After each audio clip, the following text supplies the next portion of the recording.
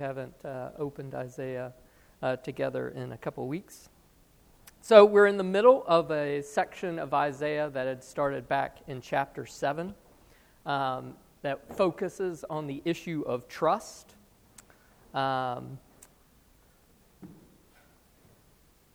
Would the kingdom of Judah trust for deliverance from the kingdoms of man or from the sovereign God of the universe?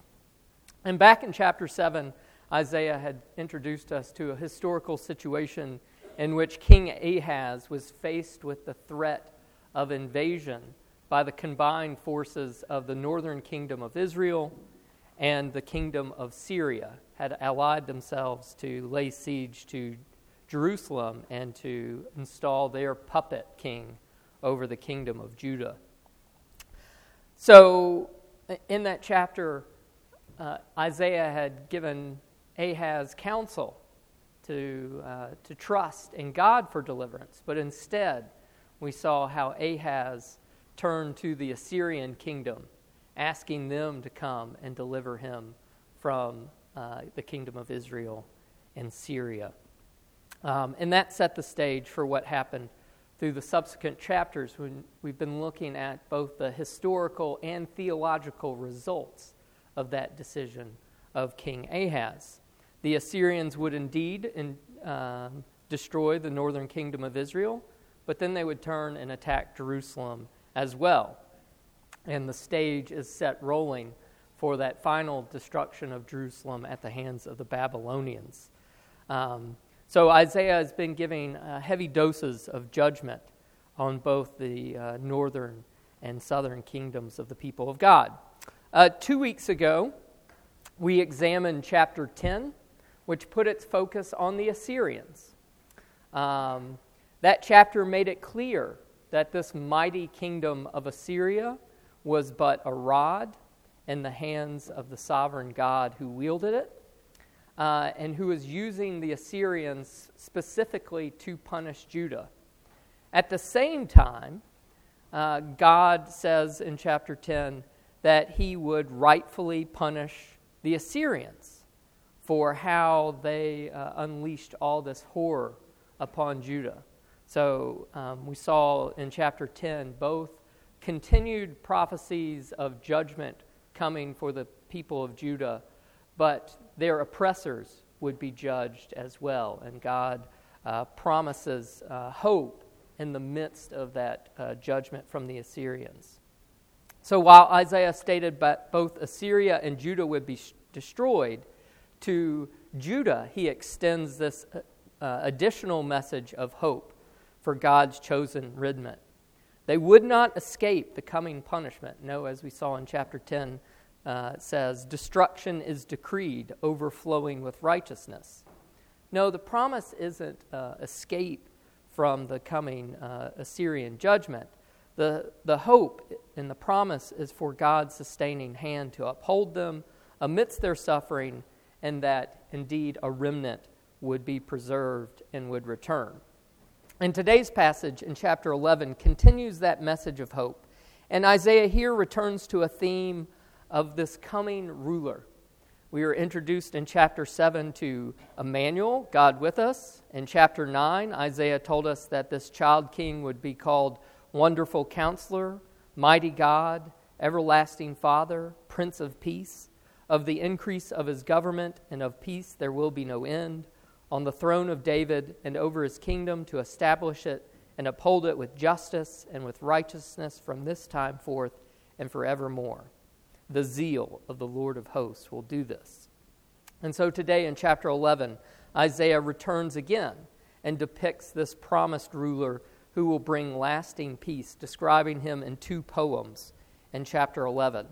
The first deals with the coming king, describing the nature of his rule and the paradise-like results of his reign, while the second poem focuses on the worldwide people gathered under the Lord's banner. So with that as a bit of context, let's turn our attention to God's Word as we find it in Isaiah chapter 11. I'll read starting in verse 1, and we'll read through the end of the chapter in verse 16. Hear now God's Word. There shall come forth a shoot from the stump of Jesse, and a branch from his roots shall bear fruit. And the Spirit of the Lord shall rest upon him, the Spirit of wisdom and understanding, the Spirit of counsel and might, the Spirit of knowledge and the fear of the Lord. And his delight shall be in the fear of the Lord. He shall not judge by what his eyes see, or decide disputes by what his ears hear. But with righteousness he shall judge the poor, and decide with equity for the meek of the earth. And he shall strike the earth with the rod of his mouth, and with the breath of his lips he shall kill the wicked. Righteousness shall be the belt of his waist, and faithfulness the belt of his loins. The wolf shall dwell with the lamb, and the leopard shall lie down with the young goat, and the calf and the lion and the fattened calf together, and a little child shall lead them. The cow and the bear shall graze, their young shall lie down together, and the lion shall eat straw like the ox. The nursing child shall play over the hole of the cobra, and the weaned child shall put his hand on the adder's den. They shall not hurt or destroy in all my holy mountain. For the earth shall be full of the knowledge of the Lord, as the waters cover the sea. In that day the root of Jesse, who shall stand as a signal for the peoples, of him shall the nations inquire, and his resting place shall be glorious. In that day the Lord will extend his hand yet a second time to recover the remnant that remains of his people from Assyria, from Egypt, from Pathros, from Cush, from Elam, from Shinar, from Hamath, and from the coastlands of the sea. He will raise a signal for the nations, and will assemble the banished of Israel, and gather the dispersed of Judah from the four corners of the earth. The jealousy of Ephraim shall depart, and those who harass Judah shall be cut off. Ephraim shall not be jealous of Judah, and Judah shall not harass Ephraim. But they shall swoop down on the shoulder of the Philistines in the west, and together they shall plunder the people of the east. They shall put out their hand against Edom and Moab, and the Ammonites shall obey them. And the Lord will utterly destroy the tongue of the sea of Egypt, and will wave his hand over the river with his scorching breath, and strike it into 7 channels, and he will lead people across in sandals. And there will be a highway from Assyria for the remnant that remains of his people, as there was for Israel when they came up from the land of Egypt. Thus far, God's word. Let's pray and ask him to open it in our hearts and minds as we study it this morning. Let's pray.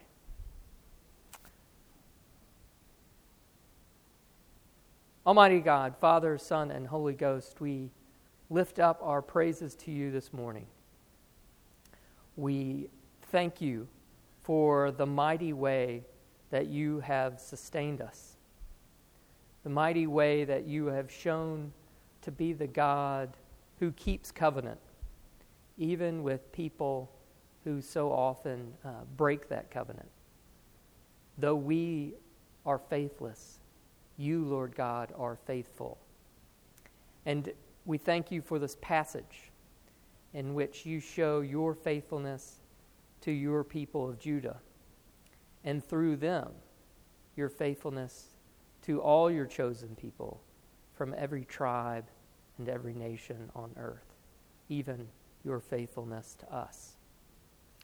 Lord God, we ask for your Spirit this morning, that we might have a spirit of understanding, that we might have that spirit that we see here of fear of the Lord, that reverence that brings trust in you, that we would listen to your word, and that our wills and our consciences would be pricked to obey it, that we would be part of this glorious kingdom that you speak of here, and that we would participate with our great King as he extends his banner over all the earth. Be with us now. Teach us. Give us humble hearts to receive your word, that we might put it in practice through the power of your Spirit, in the name of Jesus Christ. Amen. All right, so in chapter 11, we have these two poems, and right in verse 1 and then in the middle, in verse 10, we have this mention of Jesse. So in verse 1, Isaiah describes the coming forth of a shoot from the stump of Jesse. And then in verse 10, he depicts the root of Jesse, who shall stand as a signal for the peoples. So why mention Jesse? And not only just why mention him, why mention him twice? And then, so two questions I have. So one, why mention Jesse? And then the second, how can this person be both shoot, springing up, as well as root? So how can he be both the root of Jesse, something that produces Jesse, as we sort of think roots, but also the shoot springing forth from Jesse? So why Jesse? And then how can he be both root and shoot? Yes? Yeah.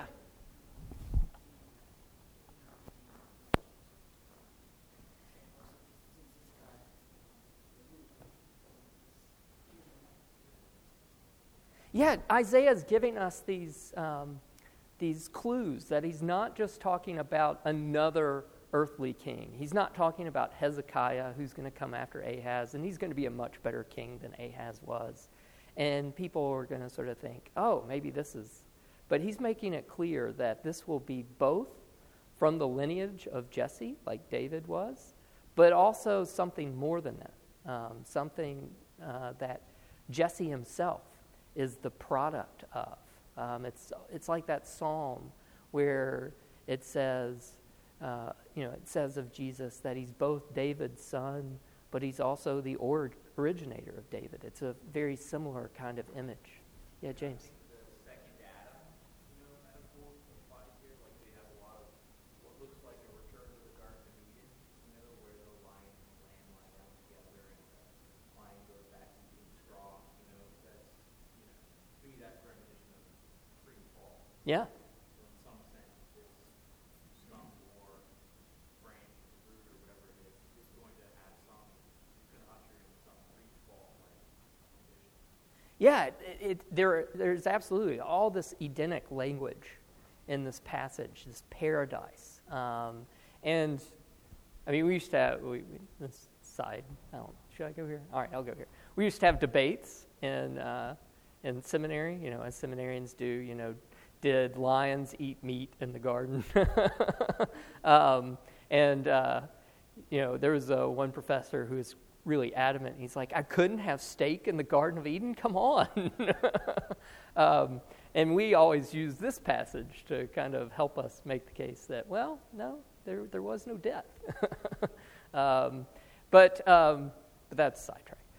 But to go back to this point that it's both a reference back to something that was, and it's going to be this perfect restoration of it. And this one is going to last eternally. So I think second Adam, is a great way to think about it. Jonathan. Okay.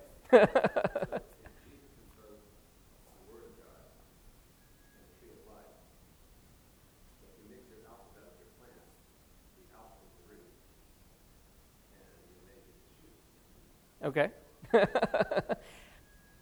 All right. Well, we've got both the Word of God in here. Notice how he speaks. He kills by word.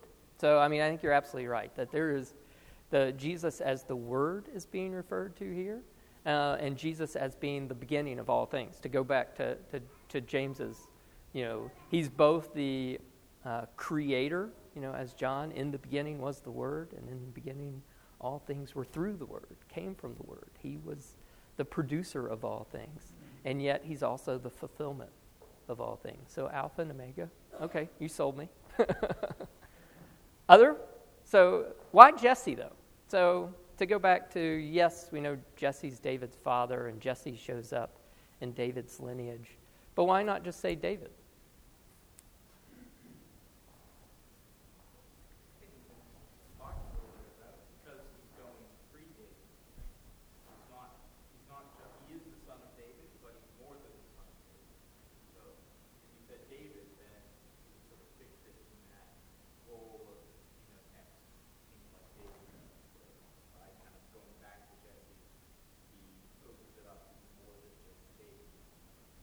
Yeah, and it's this contrast. Here we've got, kind of think of it. We've got this royal lineage of David that has become rotten and is going to get cut down. We've already been described. We've had this description of being cut down to the stump, and yet there's going to be a shoot springing up. Remember back, we saw that verse. But it's almost as if he wants to remove all the baggage that Son of David connotes at this moment in time. Son of David, that's another king like Ahaz, or another king, in this line of rulers that, fall short of what they're called to be. So it is this kind of, we got to go back to the source. And it's the way God can both fulfill the promise that it will be a son of David. So, we're not jettisoning the promises made to David, the covenant with David.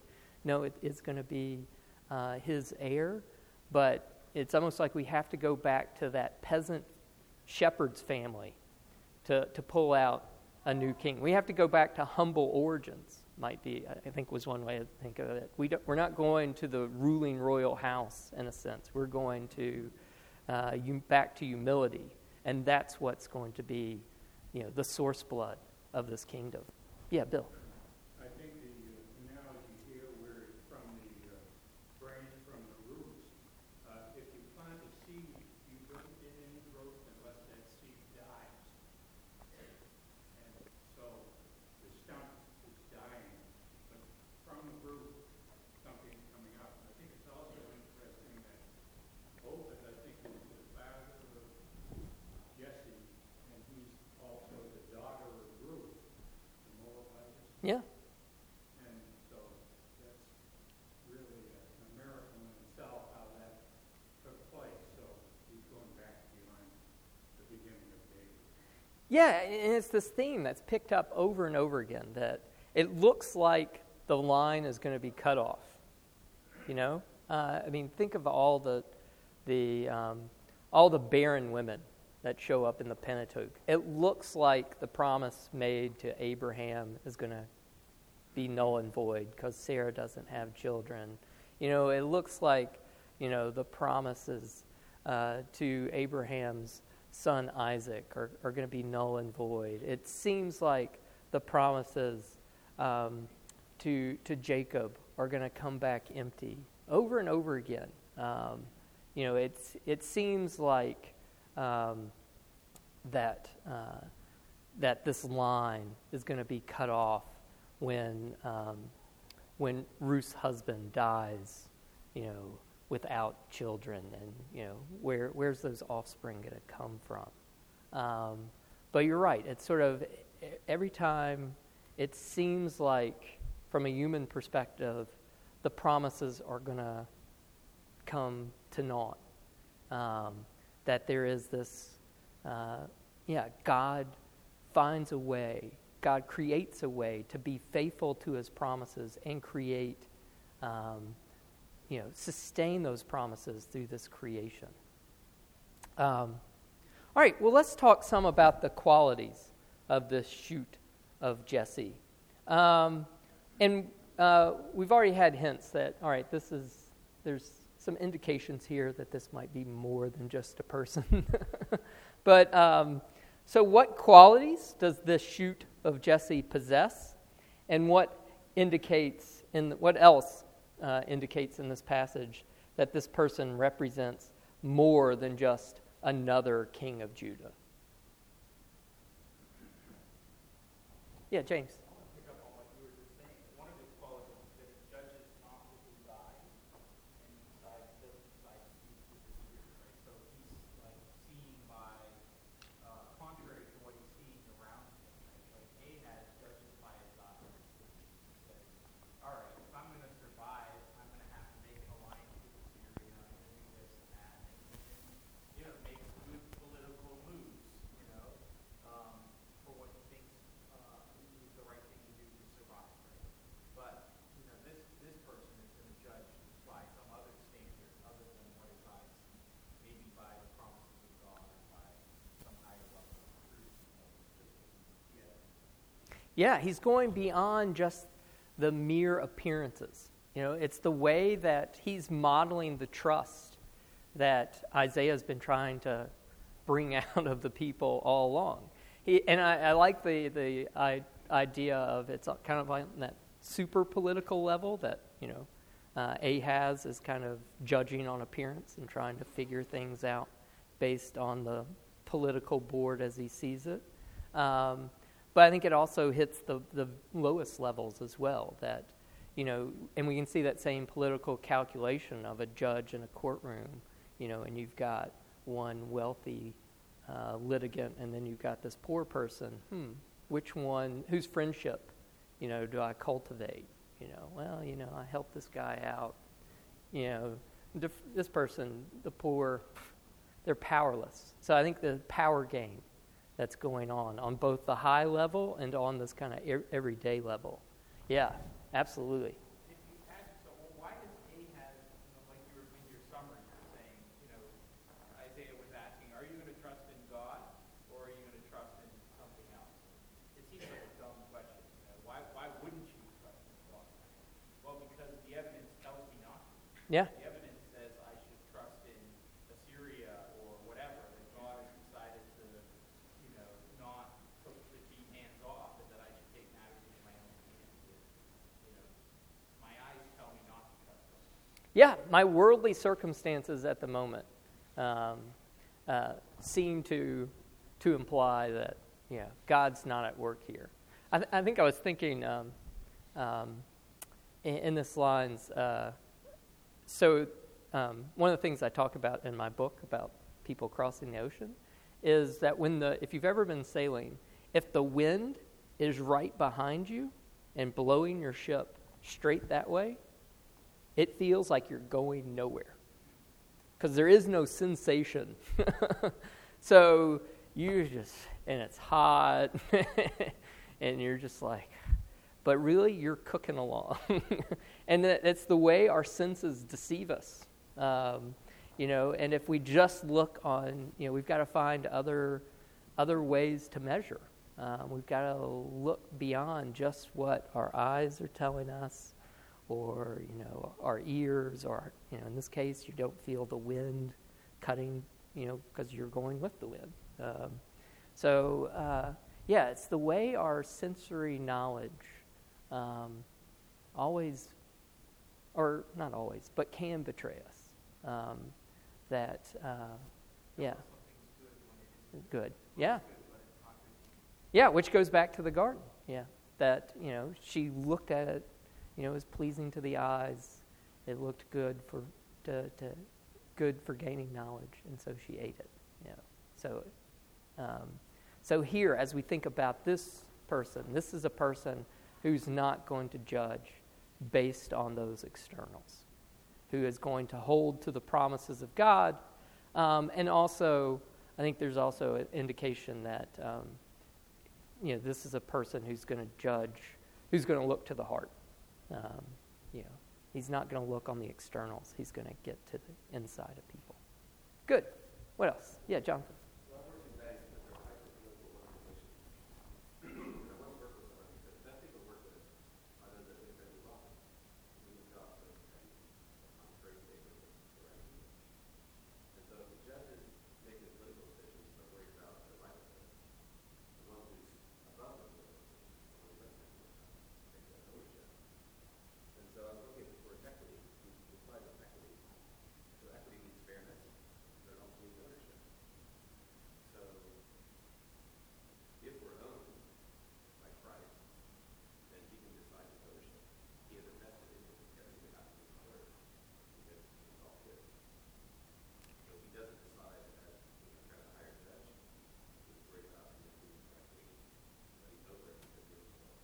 Yeah, and it's not acting out of a sense of gain. Yeah, that he has ownership. He doesn't have need to curry favor. Yeah, I like that image. Good. Other things we'll say about our shoot of Jesse, how he's different from other worldly kings. So he doesn't judge based on appearances. He doesn't, or he judges with equity. He's not reliant on some kind of outside dependence or approval. What are some other things in here? Yeah, James. Very close relationship between this person and the Spirit of the Lord. By him, the working of God. God is resting upon him. Yeah, and look at all those qualities of the Spirit. The Spirit of the Lord shall rest upon him, the Spirit of wisdom and understanding, the Spirit of counsel and might, the Spirit of knowledge and the fear of the Lord. And as we think about the way the Old Testament uses the Spirit of the Lord it usually refers to how God endows chosen people for special tasks, and how some people are especially equipped by this filling of the Spirit. Moses, Joshua, David are all sort of talked about in this term. And it's this idea that the unaided human spirit was incapable of saving itself, but must be endued with the divine Spirit for the task of deliverance. Thus, to say that God's Spirit was upon someone signified that the person was acting out of a capacity which was more than merely human. And this phrase can also be applied to especially to the capacity for acting ethically, for living a holy life. You have to have that filling of the Spirit in order to live that way. Yeah. Tim, you had your hand.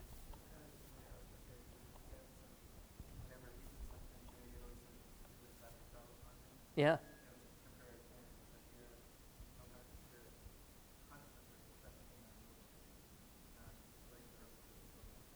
Yeah, he has this permanent endowment with the Spirit.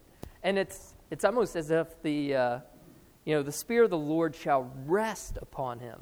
Yeah, it's that idea. It's not just sort of coming and going, but it's permanently residing within him. It's almost as if the Spirit, is part of his possession. It's something that he has to a degree that no one else does. Good. What else? Yes. Yes.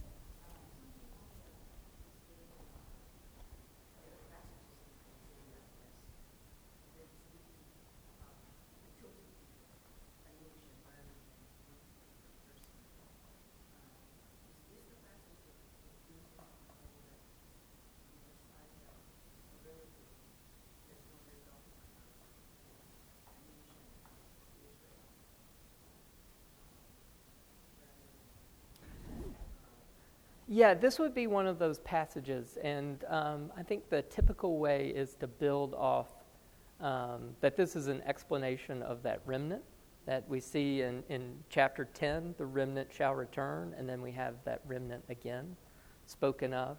But the problem with it, I think that interpretation is that there's a clear distinction in this passage, or the problem for me, is there's a clear distinction in this passage between this person and the remnant. That the remnant is coming to flock to this person. So it seems to personalize outside of the remnant, this Messiah. So it's the hope lies outside of the remnant, and it's embodied in this coming child, this coming ruler. Like in verse 10, right? In that day, the root of Jesse shall stand as a signal for the people, for that remnant. Yeah, and they're coming to him. So you're right that often, again, and it's typically in Jewish interpretation that sort of tries to corporatize. I'm making up words.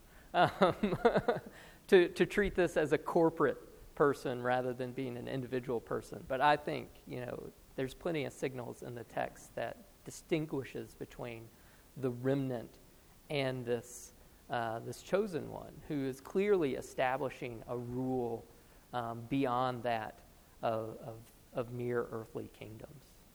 And again, to sort of emphasize the power, the distinctive power, he shall strike the earth with the rod of his mouth, and with the breath of his lips he shall kill the wicked. I wrote myself a note. Let's see if I can actually read my handwriting. Words kill. I mean, that's to sort of, again, to go back to what James is, the appearance. So someone who, Ahaz, is playing the political game, and how can I marshal the most physical forces on the board? You know, how can I get the most chariots on my side? How can I get the most spearmen? How can I get the most horses? And this is someone who's going to conquer, who's going to judge, who's going to kill, just by speaking the word. I mean, again, a very striking image of power, and power that seems to be just beyond normal human power. I love the fact that power also comes from seeing him clearly. Right? The Spirit is on him, gives him all wisdom and understanding, counsel and might, knowledge and fear of the Lord. Right? That these are about seeing the world clearly as they are, as opposed to how my eyes tell me that they are. And then that's what gives him power to speak, Yeah, that he's able to discern what is right. And so he's able to dispense justice, and perfect justice. And so the people who are, righteousness shall be the belt of his waist, and faithfulness the belt of his loins. It's this idea that it's the Spirit in him, it's his outward clothing, and all of that enables him to pronounce right judgments. When I think about talking to my coworkers, right, it seem like they don't need God. They seem like they're doing just fine, apart from a relationship with God. That's not seen clearly. Yeah. That's me not seeing their position clearly and them not seeing their position clearly. Yeah. What are those words that basically uncover the truth about their situation? Yeah. Yeah.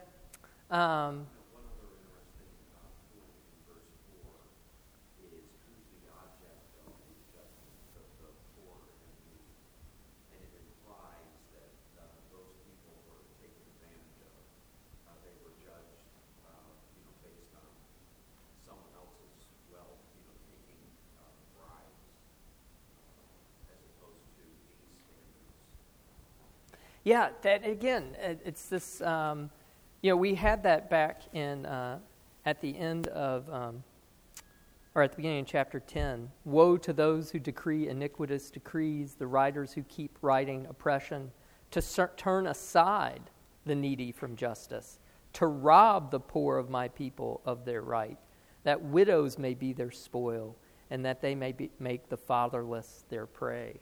So it's, again, it's this king who is going to take the side of the poor, the lowly, the defenseless, that, again, it's in the character of this king to identify with those who have no worldly power, who are absolutely exposed to all the evils of the world because of their situation.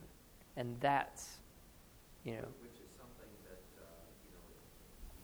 we tend to be conservative in our thinking, but we often forget this attribute in our capitalistic. Yeah. My rights and pulling myself up by my bootstraps kind of society. Absolutely. And Isaiah's been condemning the materialism of his age. And I think we absolutely should use it to condemn the materialism of our own. And to think about, I walk through the streets of Boston multiple times a week, and my reaction to, what's my reaction to people who, yeah, I'm passing judgment in a sense on these people all the time, and based totally on appearance, whoa, man, that guy smells bad, or, clearly this person, is in, poor state because of what they're wearing, or, hearing people talk, oh, that person clearly has some mental problems as I hear them kind of, and, my first reaction is to pass judgment in a sense, to whether they deserve my help or not, whether I should distance myself from them for my personal safety or my personal comfort so I don't have to smell them anymore, or am I going to be someone like this that does not distance themselves from the lowliest people in a society, the people that other people are repelled by? Yeah. Just that it's righteous judgment. So it's just because you're poor doesn't mean you're righteous. Right. But in this case, to sort of the emphasis has been on kind of, the weakest of the poor, I guess, the people who can't defend themselves. Right. You're not going to get righteous judgment if you're poor. Yep. Ahaz. Or, insert name of king here. All right, good. Well, let's talk some about Eden this picture we're given. So how are we supposed to understand the images that he paints in verses 6 through 9? Is this a complete remaking of the natural order of the world? That, cows and bears are going to be friends now? Or is this using the animal world as an illustration or as a figure to show the complete refashioning of human kingdoms? So how do we understand it? Is this literally children playing with cobras, or is this that the weakest will have nothing to fear? The weakest of men will have nothing to fear from the strongest of men.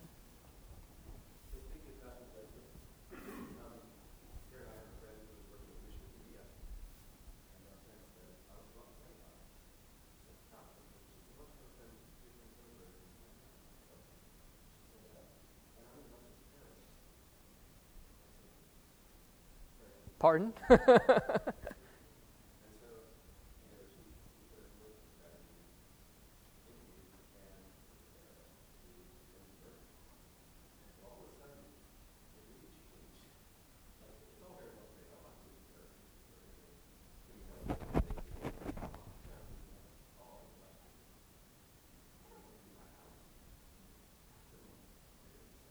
Yeah.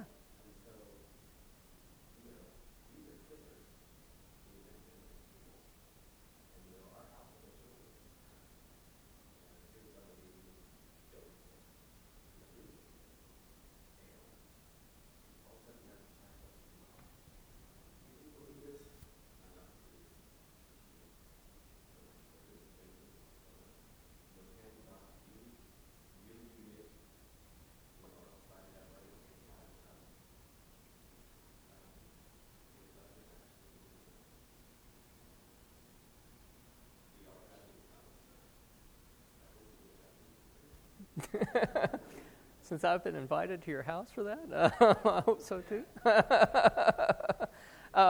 But yeah, the way that the Spirit is takes and totally reworks people.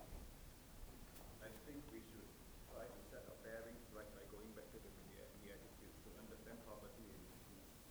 Otherwise, we're going to steer off on this social gospel thing. Yeah. Blessed are the poor, blessed are the meek, and the Lord doesn't mean, physical, he means spiritual.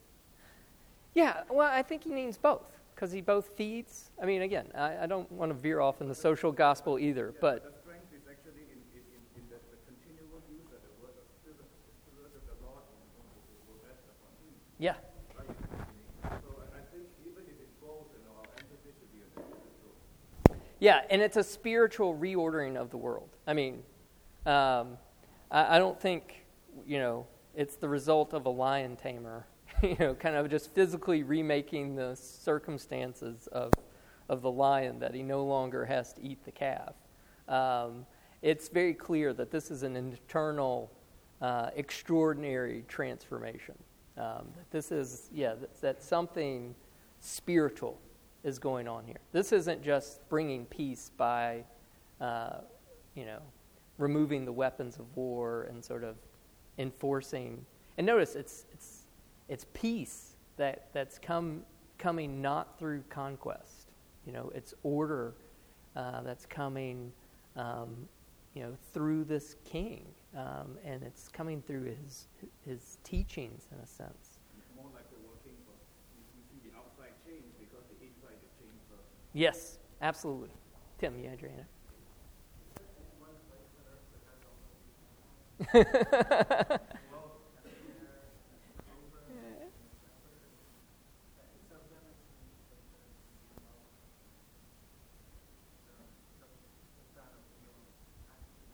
It's the Boston Zoo? No. Swiss Family Robinson, yeah. I love that island. I wanted to be there. I think it's interesting that in verse 4 he's talking about the second coming when he will judge the wicked and separate from the goats. And then he goes on to describe really the Christ ruling and what it's going to be like in the new covenant. Yeah, this peaceable kingdom.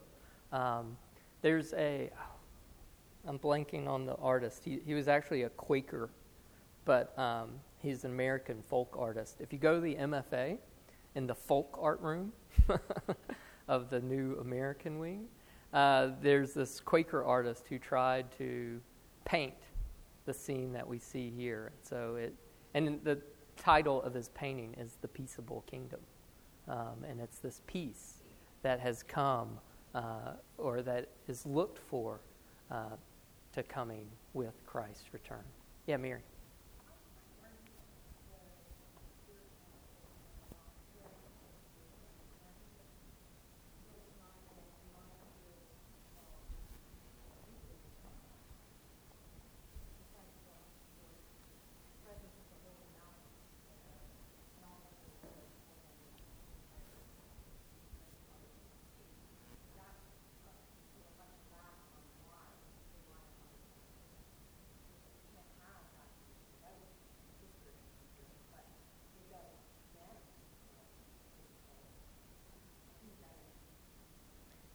Yeah, just like we saw with the fall was a spiritual fall, but it had massive material consequences. Death is unleashed into the world. I mean, just think about, how that reshapes everything. I mean, again, we can sort of look through one person's sin, the entire world was corrupted. And the picture is through one person's righteousness that the whole world is going to be restored. And it is this undoing of the fall. And it's the spiritual change that this kingdom will bring will work its way out through physical circumstances. Interesting that the evidence that he gives of this new kingdom is evidence that you see with your eyes. A child is playing with a cobra. And you think about the beginning of the passage, he's saying it's going to come from one who doesn't judge with his eyes. We're being presented with this evidence that we're going to see of a lion and a goat lying down together, and we're going to say, wow, that's a different kind of kingdom than what we have today. But before it was, we shouldn't judge with our eyes. So why is it that we should judge with our eyes now? If judging with your eyes is looked down upon. Yeah, or again, what's going to be our reaction? I mean, let's say you're sitting next to Becky there. Let's say there was a cobra thing over there, and she starts wandering toward it. Oh, you're pushing her toward it. You're using her as your shield. I gotcha. our natural reaction would be to snatch. You just have to run, small child. Yeah, James was. We were talking about there was a video this week because this week was the beginning of baseball season, and there's a home run hit, and so there's a guy there with either his girlfriend, wife, date, whatever, and he ducks out of the way, smack. The ball hits her in the head. The title of the video was "Chivalry is Dead." But yeah, so the appearance of this world is going to be totally unlike, what we'd expect, and the child that we would normally be trying to snatch away from the cobra is going to, be playing with it. And again, to sort of think, I think the passage has both physical and symbolic. Because again, think about, we're talking a lot about the garden and the fall and the curse. Remember, the curse is that the serpent will strike your heel and you're going to crush its head. And now that is being undone.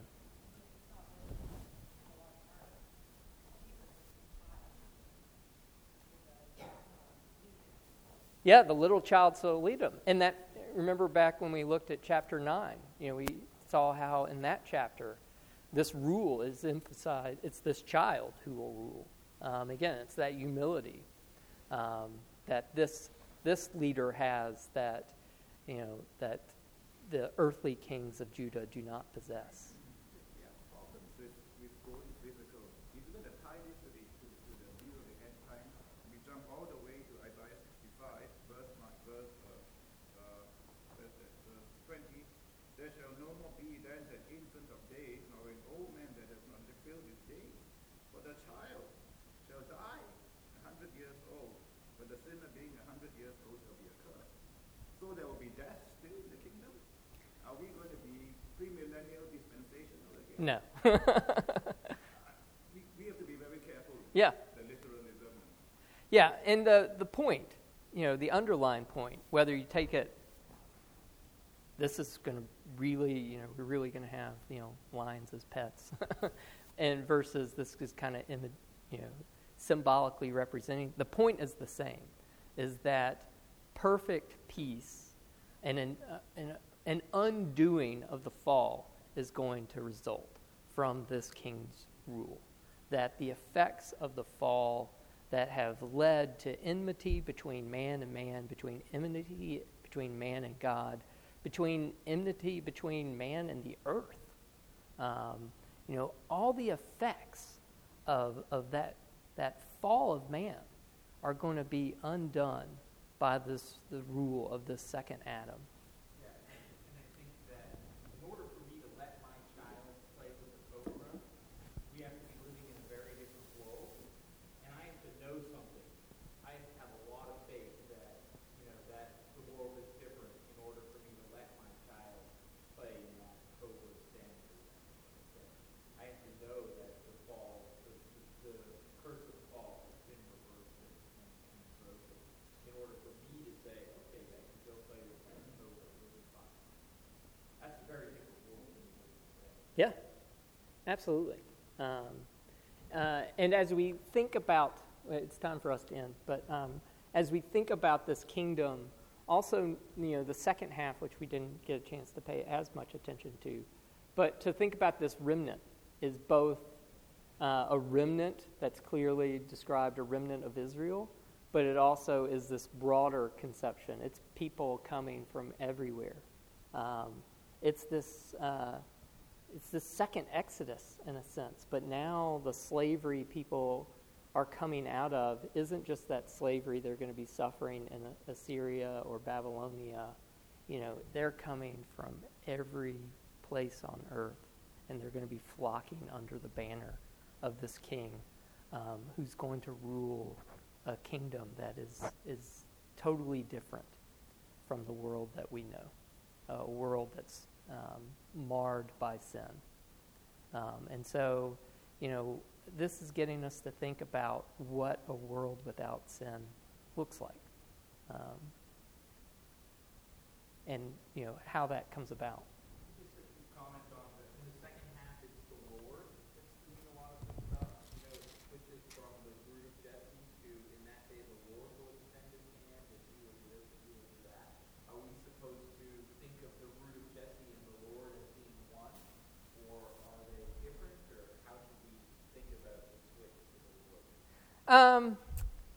That's a good question. I think I was reading it, so in verse 12, if we take that he of verse 12 as the Lord, he will raise a signal for the nations.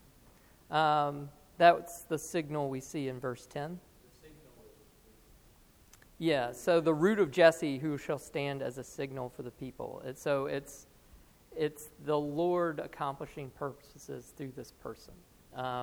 But there is a very close identification between the two. So it's the way, we can think about it, again, that kind of Trinitarian sense, or the dealings within the Trinity. Jesus is accomplishing the will of the Father. They're distinct figures acting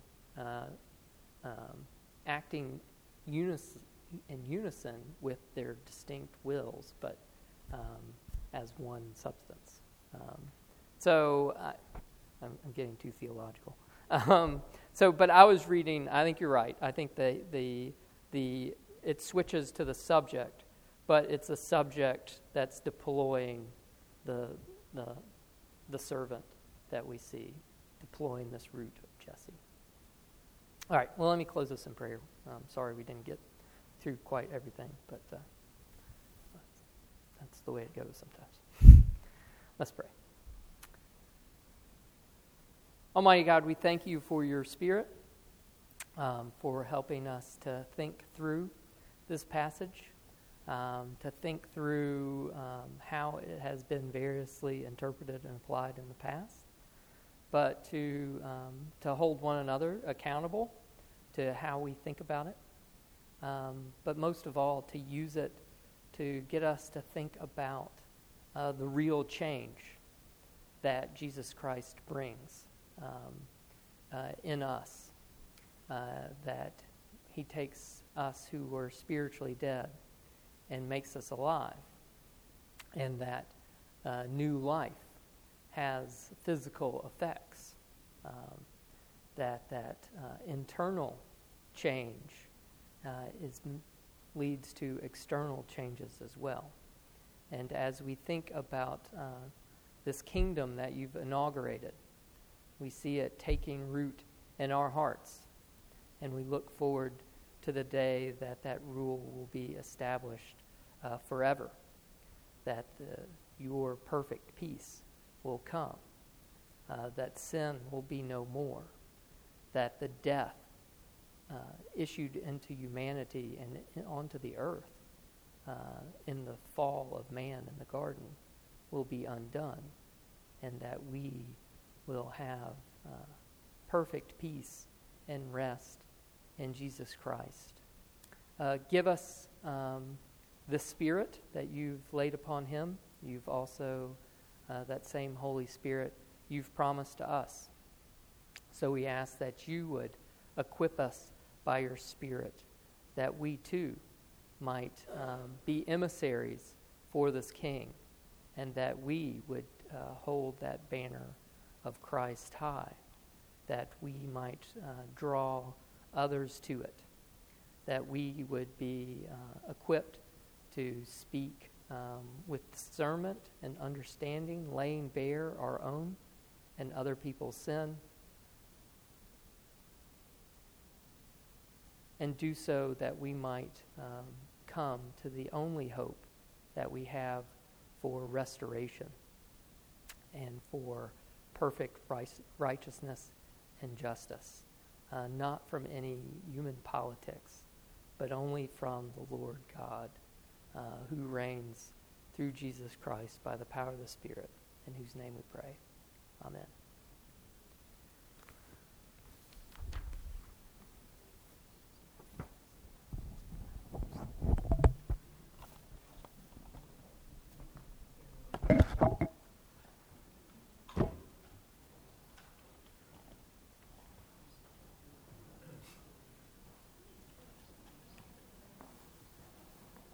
That second half of the chapter reminds me of Romans 11, where God isn't through with Israel. Yeah. And that's, Yeah. we're involved also, but it's just, Yeah, and the sort of thing, the second time gets interpreted variously. Sometimes it doesn't is apply. that right? Yeah, I think it refers to, I think in here, the second time is clearly referring to this as the second Exodus. Yeah, right. Yeah.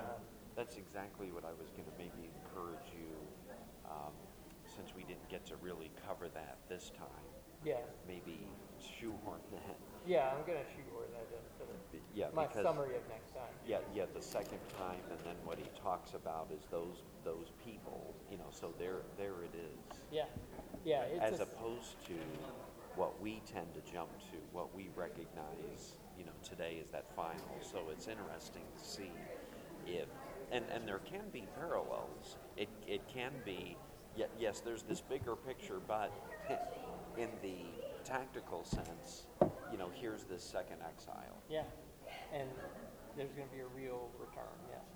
Yeah. And I think we Well, need his to. chosen people, there's going to be something done with, like a majority, I tend to Yeah, think. it's just you have to be comfortable. We tend to either or this Yeah.